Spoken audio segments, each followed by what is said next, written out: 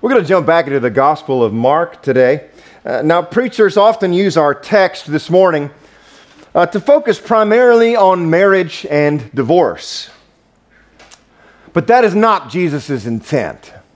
It's not. Jesus is not giving us here a lecture on marriage and divorce. No, he is using a conversation about marriage and divorce to present his wondrous vision of his glorious kingdom. You see? So he's using a conversation about marriage and divorce to present the wonders of his kingdom. So let's dive in together and see just how incredible this kingdom really is. Today we're going to look at Mark chapter 10, verses 1 through 16. If you have your Bibles, you could turn there now. These verses should be in your bulletin. But we're going to look at verses 1 through 16 of Mark chapter 10. Verse 1. Jesus then left that place and went into the region of Judea and across the Jordan. Again, crowds of people came to him. As was his custom, he taught them. Some Pharisees came and tested him by asking, "Is it lawful for a man to divorce his wife?" "What did Moses command you?" He replied. They said, "Moses permitted a man to write a certificate of divorce and send her away." "It was because your hearts were hard that Moses wrote you this law," Jesus replied. "But at the beginning of creation, God made them male and female. For this reason, a man will leave his father and mother and be united to his wife, and the two will become one flesh. So they are no longer two, but one flesh. Therefore, what God has joined together, let no one separate." When they were in the house again, the disciples asked Jesus about this. He answered, "Anyone who divorces his wife and marries another woman commits adultery against her. And if she divorces her husband and marries another man, she commits adultery." People were bringing little children to Jesus for him to place his hands on them. But the disciples rebuked them. When Jesus saw this, he was indignant. He said to them, "Let the children come to me, and do not hinder them. For the kingdom of God belongs to such as these. Truly I tell you, anyone who will not receive the kingdom of God like a little child will never enter it." And he took the children in his arms, placed his hands on them, and he blessed them. This is God's word. Let us pray together. Father, thank you for your word, for these incredible words today that come from the Word, your Son. What a blessing both words are to us. The written word and the living word of your Son. We're humbled by them both today. And we ask in humility that both words would touch our hearts today. That we might be able to see a clear vision of your Son and a clear vision of his wondrous kingdom that he has called us to this morning. And it is in your Son's name that we pray. Amen. Okay, so there is a ton that could be said here. And so in order to keep me from preaching an hour and a half, I'm not going to hit everything in this text. There's a ton in here. So what I'm going to do is kind of hit three overarching points. Okay? Three overarching points. Just kind of boil this whole thing down to three overarching points. Number one, following the Christ. Point number one, following the Christ. Jesus has an incredibly radical vision of himself. If you don't believe me, read through the Gospel of Mark this week. Just read straight through it and see what you think about Jesus' vision for himself. It's pretty radical. He says things in the Gospels like, I am the way. I am the truth. I am the life. And that no one comes to the Father but by me. He tells to anyone who would listen that he is the creator and the sustainer of all things.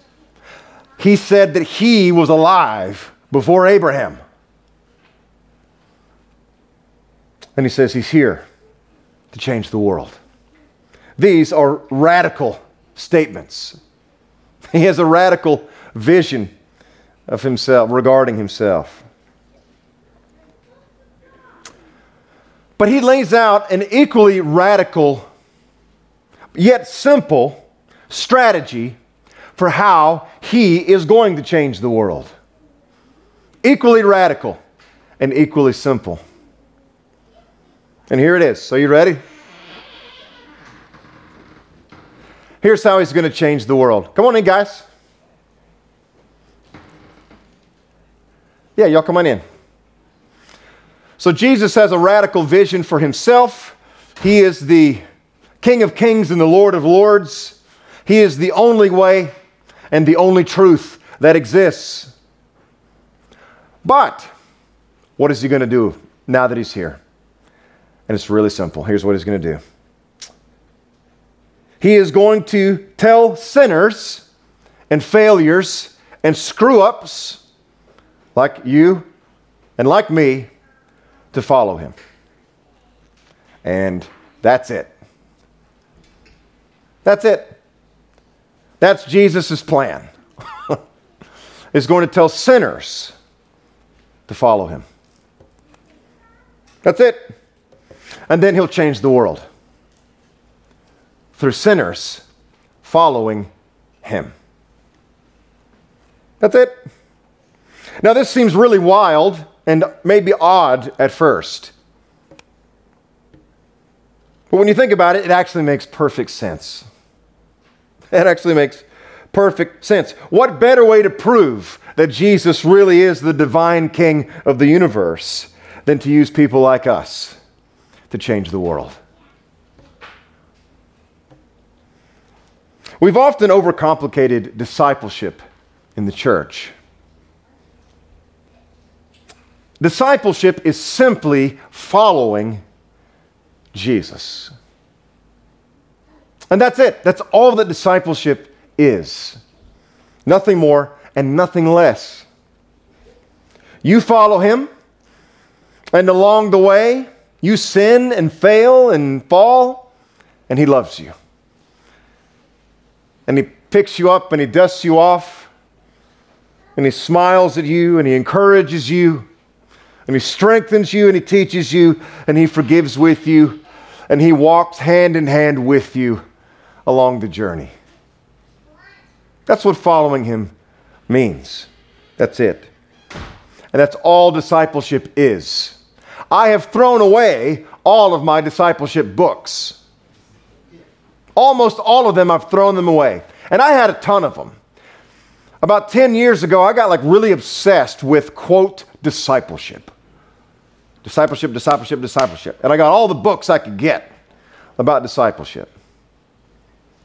And recently, I threw almost all of them away. Why? Because too often the church uses the word discipleship to refer to the skill of being a disciple. You see? To how well you're following Jesus. But Jesus did not say, "Follow me well." Did he? No. What did he say? Follow me. Period. Spoiler alert. You're not following him well. I mean, I hate to break that to you. This may be shocking news. But you're not following him well. And neither am I. I'm not a good follower of Jesus.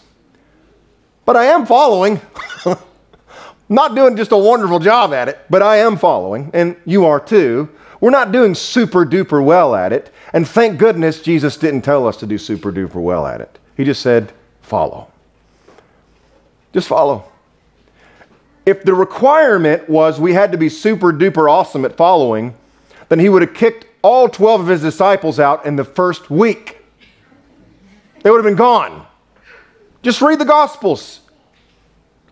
I mean, here we are in Mark's Gospel. The disciples have been with him for years now, and they still have no clue what's going on. They don't know Jesus. They don't know his heart, and they don't know why he came. They are not following him well. But they are following. They are following him. And he does love them very much. And he loves you very much. And so we see what he does with his disciples as they follow him very poorly. He teaches them. He encourages them. He loves them. He rebukes them when needed. Oh, but he cherishes them. And he loves them. Just as he does me. And just as he does you. And so I've thrown all my discipleship books away. You see, we're too worried about the skill of following Jesus.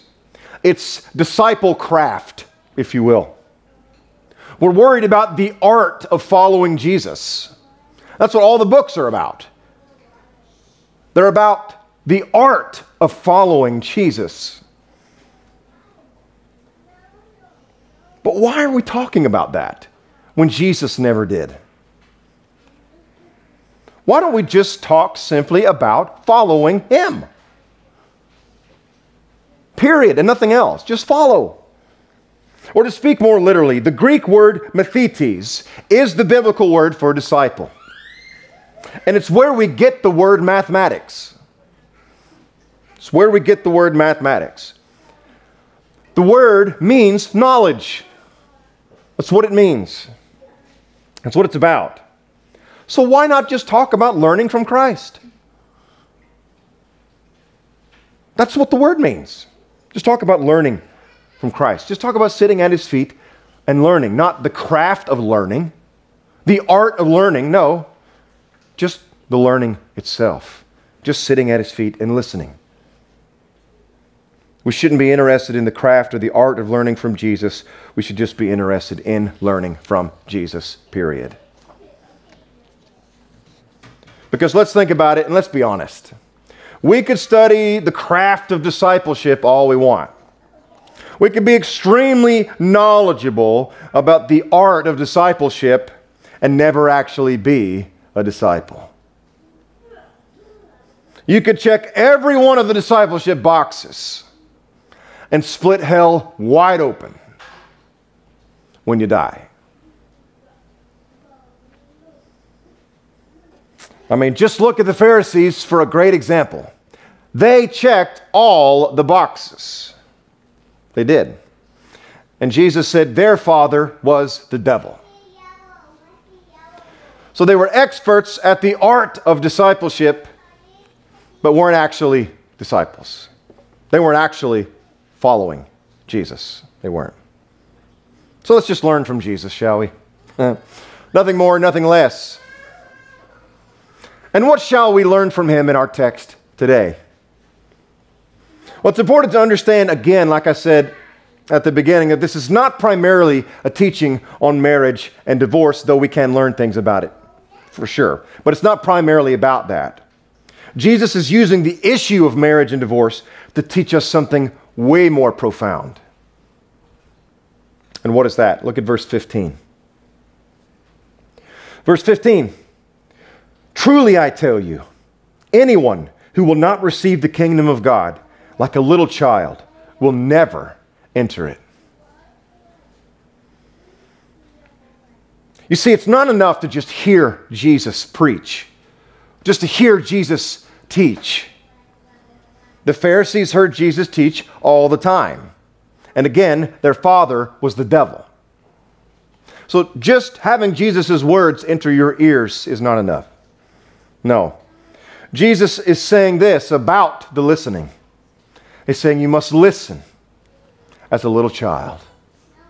You must come to him as a little child with nothing to offer, with nothing to contribute to the conversation. You must come with complete dependence and nothing else. You see, the Pharisees had a lot to say, did they not? We see them barking back at Jesus here in our text. And Jesus says, no. That's not how it's done. I'm the king, and you're not. It's my job to speak, and it's your job to listen.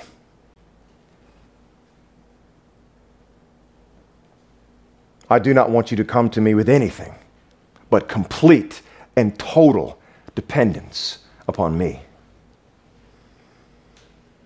And so, Jesus' overarching teaching here is about dependence, complete dependence upon him.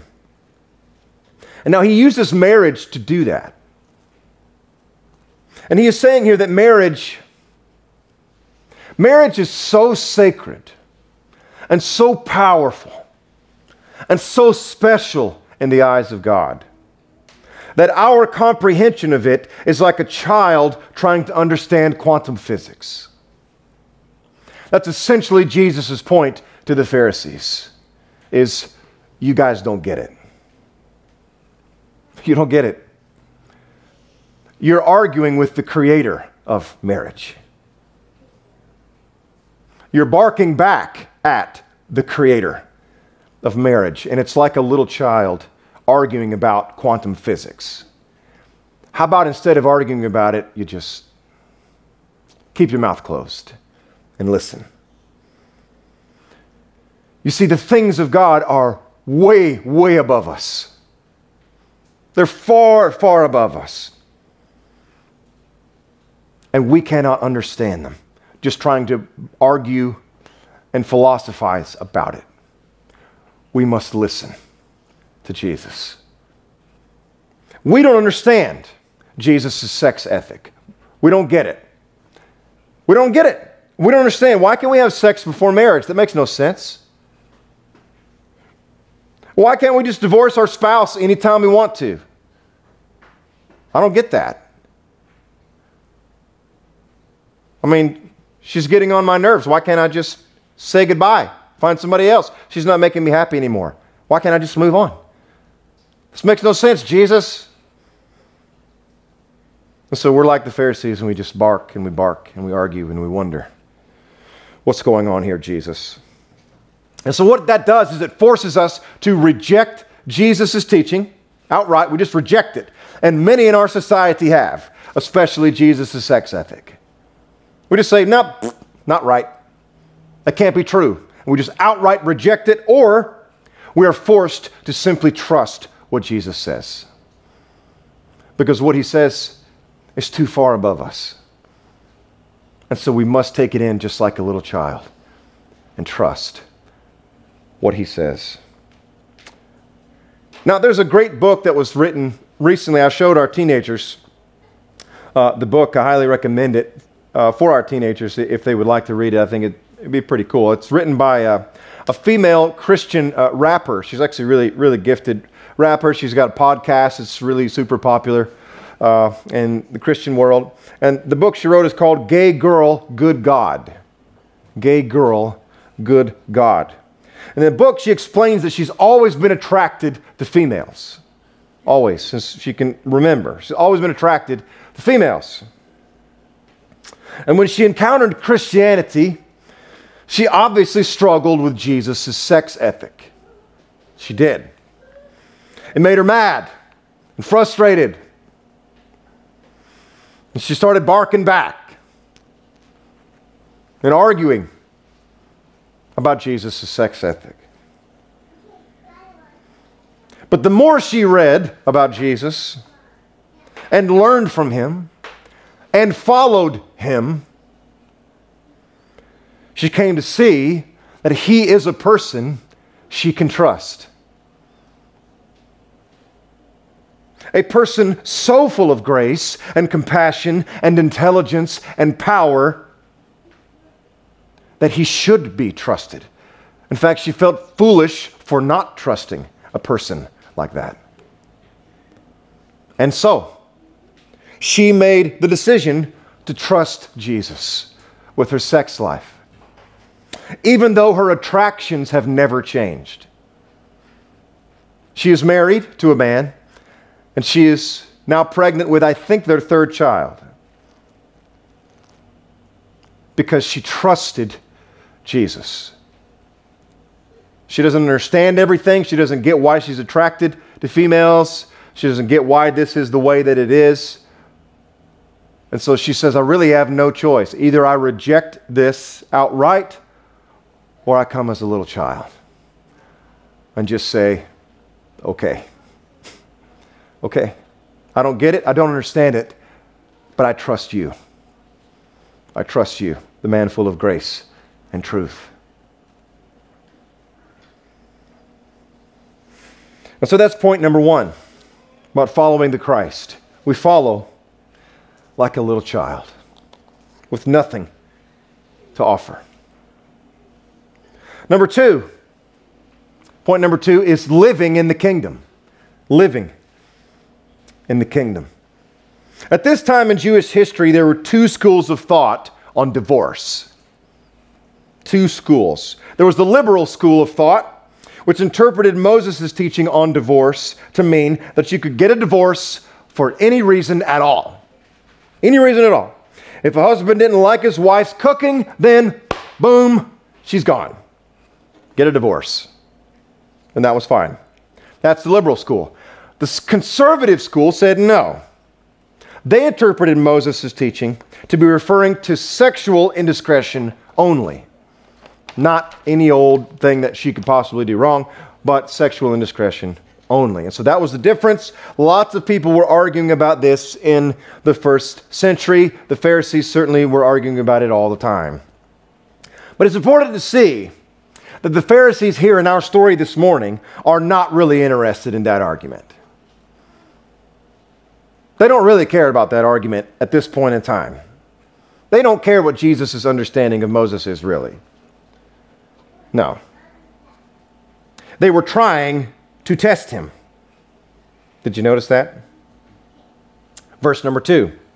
Some Pharisees came and tested him by saying, is it lawful for a man to divorce his wife? See, what they're trying to do is trap Jesus. That's their concern here. They're not really concerned about the marriage thing. You see, they were hoping to get Jesus in trouble with King Herod. That's what they were trying to do. Because King Herod was a sexually vile individual, to say the least. And they knew that Herod has already killed John the Baptist for opposing his sexual practices. So maybe if Jesus has a slip of the tongue and says something negative about the sexual practices that are similar to what Herod's doing, then we can get word to Herod, and then maybe he can kill Jesus. And then we can finally be rid of Jesus once and for all. But notice, Jesus knows exactly what they're doing. And he doesn't go there. He does not engage them in that argument. He doesn't take the bait. Why? It's not because he's afraid of Herod. It's not because he's afraid to die. Dying is the reason he came. And it's not because he doesn't have a position on the issue. It's because they were having the wrong conversation. And they're pulling his disciples and the crowds into the wrong conversation. They were having the wrong debate. You see, the Pharisees were living in the old world, the old domain of sin, the old kingdom of sin. But Jesus has come to bring an entirely new kingdom to the world. And he wants to have conversations about that. He does not want to have conversations about the old world. He's saying, y'all don't even get it. I've brought a new kingdom. I am the king of a brand new kingdom. Let's talk about that. That's what I want to engage you with, not the old arguments of the old domain. I'm bringing a new kingdom, and you're worried about loopholes to get out of your marriage. You're looking for loopholes to get out of your marriage while something extraordinary is happening before your very eyes. A new kingdom has dawned, and you're worried about loopholes. A new kingdom has come. A new king has come. That's probably what you should be concerned about. Now, you and I are not that much different than the Pharisees or the people of the first century. We're not. Look at verse 5. It was because your hearts were hard that Moses wrote you this law, Jesus replied. We're not very much different than these folks or the people in Moses' day. We often have very hard hearts. We worry and debate and argue about so many ridiculous things. Things that belong to the old domain, the old kingdom, the old sinful world. We argue, we're concerned, we're worried. We waste so much breath talking about it, while something extraordinary is going on all around us. All around us. Jesus is building and advancing his kingdom on the earth every second of every day. And that kingdom will last forever and ever and ever. And we're worried about loopholes. We're worried about Fox News. We're worried about CNN. We're still stuck in the old story. And Jesus says, but I'm writing a new story. And you're a key character. What if you focused on this new story instead? Jesus is telling us that we're living well below the standards of the story that he's writing.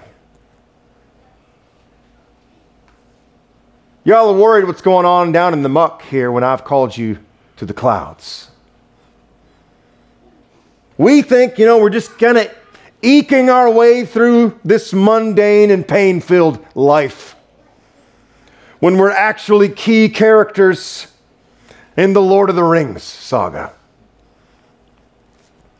What a story we are a part of. A grand story. In fact, it's the grandest of them all. And we're worried about loopholes in the muck. Just look at how Jesus responds to this debate in verse 6. Look at what he says. This is amazing. Did you catch this? Look how he responds. He says, but at the beginning of creation, God made them male and female.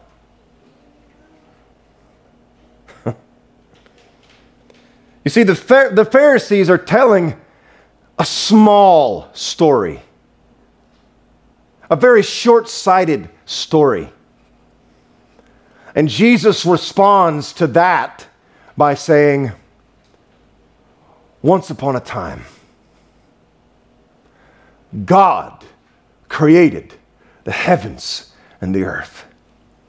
And he created male and female in his own image. Jesus responds to their small story with the greatest story, with the real story that we're in. The story we're actually in is far grander than the one we're telling ourselves and the one we're constantly arguing about. We're arguing about a story we're not even a part of anymore. We have been transferred from that old kingdom to a brand new kingdom, from the kingdom of darkness to the kingdom of light. Why are we still worried about the kingdom of darkness? when we're in such a grand story and such a grand tale as this one. And so what is Jesus saying about marriage here? Think about it. By tying it to Genesis 1, he is saying that marriage is on a scale that you cannot fathom. Marriage is more profound than you have ever dreamed, than you've ever thought about. Marriage, in fact, was there right at the beginning of the whole story. The Bible begins with a marriage.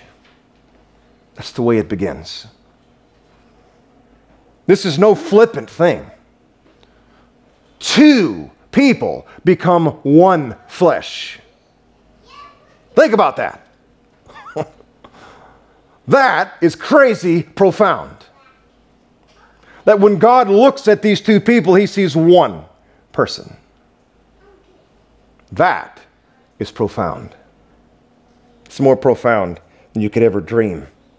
It's certainly more profound than the Pharisees seem to think. Marriage is one of God's best and most important gifts, and y'all are worried about loopholes to get out of it. Marriage is so much more profound than you think. In fact, it's more profound on two levels. That's just one level that we just mentioned, between a man and a woman. But let's go to the next level, which brings us to point number 3. We'll close with this. Point number 3, marrying the king. Marrying the king. There's a popular wedding song I have sung in so many weddings. If I die and never have to sing in another wedding, I'll die a happy, happy man. Glad to preach weddings, but I'm just sick and tired of playing and singing at weddings. I've sung at dozens and dozens and dozens of these things, and I'm just sick of it. No offense, but I'm tired of it. And one wedding song that I sang is by Dan Oglberg. Somebody had me sing this song a long time ago. And the lyrics in the song, part of the lyrics are this. Dan writes this. Longer than there have been fish in the ocean, higher than any bird ever flew, longer than there have been stars in the heavens, I have been in love with you. Now, these types of lyrics move us deeply when we're young. We have such high hopes for the future, for our love lives. We just know we're going to get caught up in a real life fairy tale with the person of our dreams. But as we get older, those lyrics don't hit as hard as they did when we were young. Experience teaches us to roll our eyes at lyrics like these. No one really loves us like that. Give me a break. These songs are overly poetic and hyperbolic. Just give me a break. This is overly hyperbolic. Just come on now.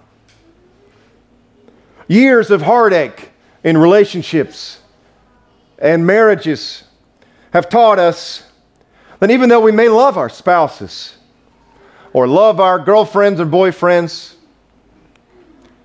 experience has taught us that relationships are stinking hard. Like really crazy hard and painful a lot of the time. They are. They're anything but a fairy tale. And the disciples agree. You see, in Matthew's telling of this story, in his gospel, the disciples respond to Jesus' teaching on marriage by saying, well, I guess it's better to stay single then. I guess it's better to stay single. You see, the disciples are like us. They're jaded. They know the world is broken. They know that relationships are stinking hard. And they see this idealistic view of marriage as impossible and divorce as inevitable. So they're like, give me a break, Jesus. I'll just stay single. They don't think there's any chance they can be intimate with someone in the way Jesus is talking about.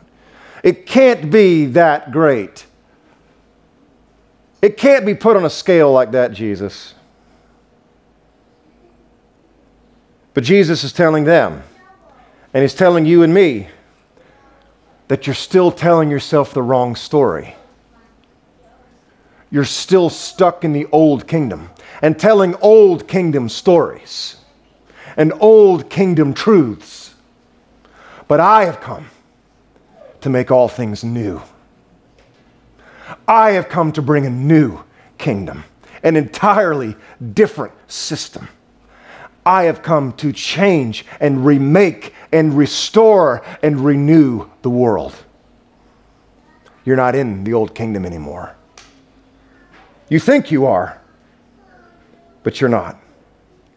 I have come with a fairy tale that's true. I've come to pull you in to a grand story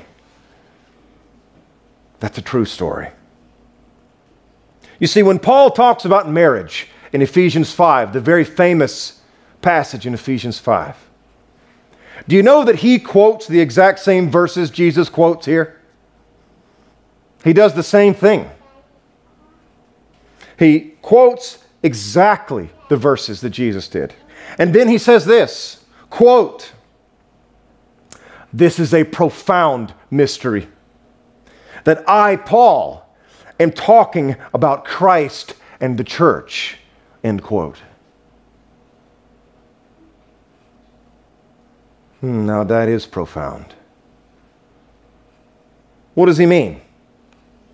How could Paul's teaching on real life, real world marriage also mean that he's talking about Christ and the church?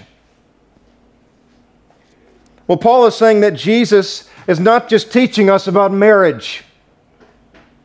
He's teaching us that marriage itself is a window into which we can see ultimate reality. Marriage itself is a window into which we can peer to see the gospel.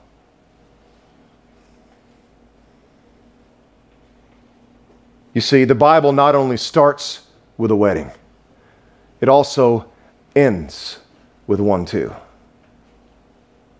It starts with a wedding, and it ends with a wedding. Revelation 19 says this, "Let us rejoice and be glad and give God glory, for the wedding of the Lamb has come. And His bride has made herself ready. Fine linen, bright and clean, has been given to her to wear." Do you see? Believer, yes, Jesus is the King and you are His servant. Yes. And yes, Jesus is the Father and you are His child. Yes. But also, Jesus is the bridegroom and you are His bride. That is also true. And that is a truth we too often forget. That we are married to the King. He's not just our King. He's not just our friend. He's not just our Father. He is our bridegroom. He is our bridegroom. How is this possible? How could sinners and failures and screw-ups like us be Jesus' bridegroom or be Jesus' bride? Well, it's because with Jesus, Dan Oglberg's song lyrics are not hyperbolic. They're not. they are true. And they've always been literally true. Longer than there have been fish in the ocean. Higher than any bird ever flew. Longer than there have been stars in the heavens. I have been in love with you. It's hyperbole to us if we say it, but it's not hyperbole when Jesus says it. That's actually, literally true. Jesus was in love with you before he created the universe, and he had designs on making you his bride. And he planned to lay down his life for you. Before he created anything else, he planned to die for you, for your sins, to make you his forever, so that you could have clean and bright garments to wear on your wedding day. He has made it so. And he has made it so that the new kingdom you are in, where yes, you will sin and you will fail in your relationships and in your marriages, join the club, guilty party number 1. But guess what all those sins in your marriages are washed in? The blood of the bridegroom. You're clean. You don't think you're clean. You think you've messed your relationships up. You think you've messed your marriages up beyond repair, and it's not. You're telling yourself the old story. That's the old kingdom. Jesus has brought a new kingdom where he has made all things new. You haven't messed anything up. You can't mess it up. You can't. Your bridegroom died to make sure you can't mess it up. To make sure that he will turn the ashes of your relationships or marriages into beauty. He turns beauty to ashes to beauty. He turns ashes to beauty, and he always will. So, when you're tempted to get caught up in the mundane or painful stories of this world, remind yourself that that's not your story anymore.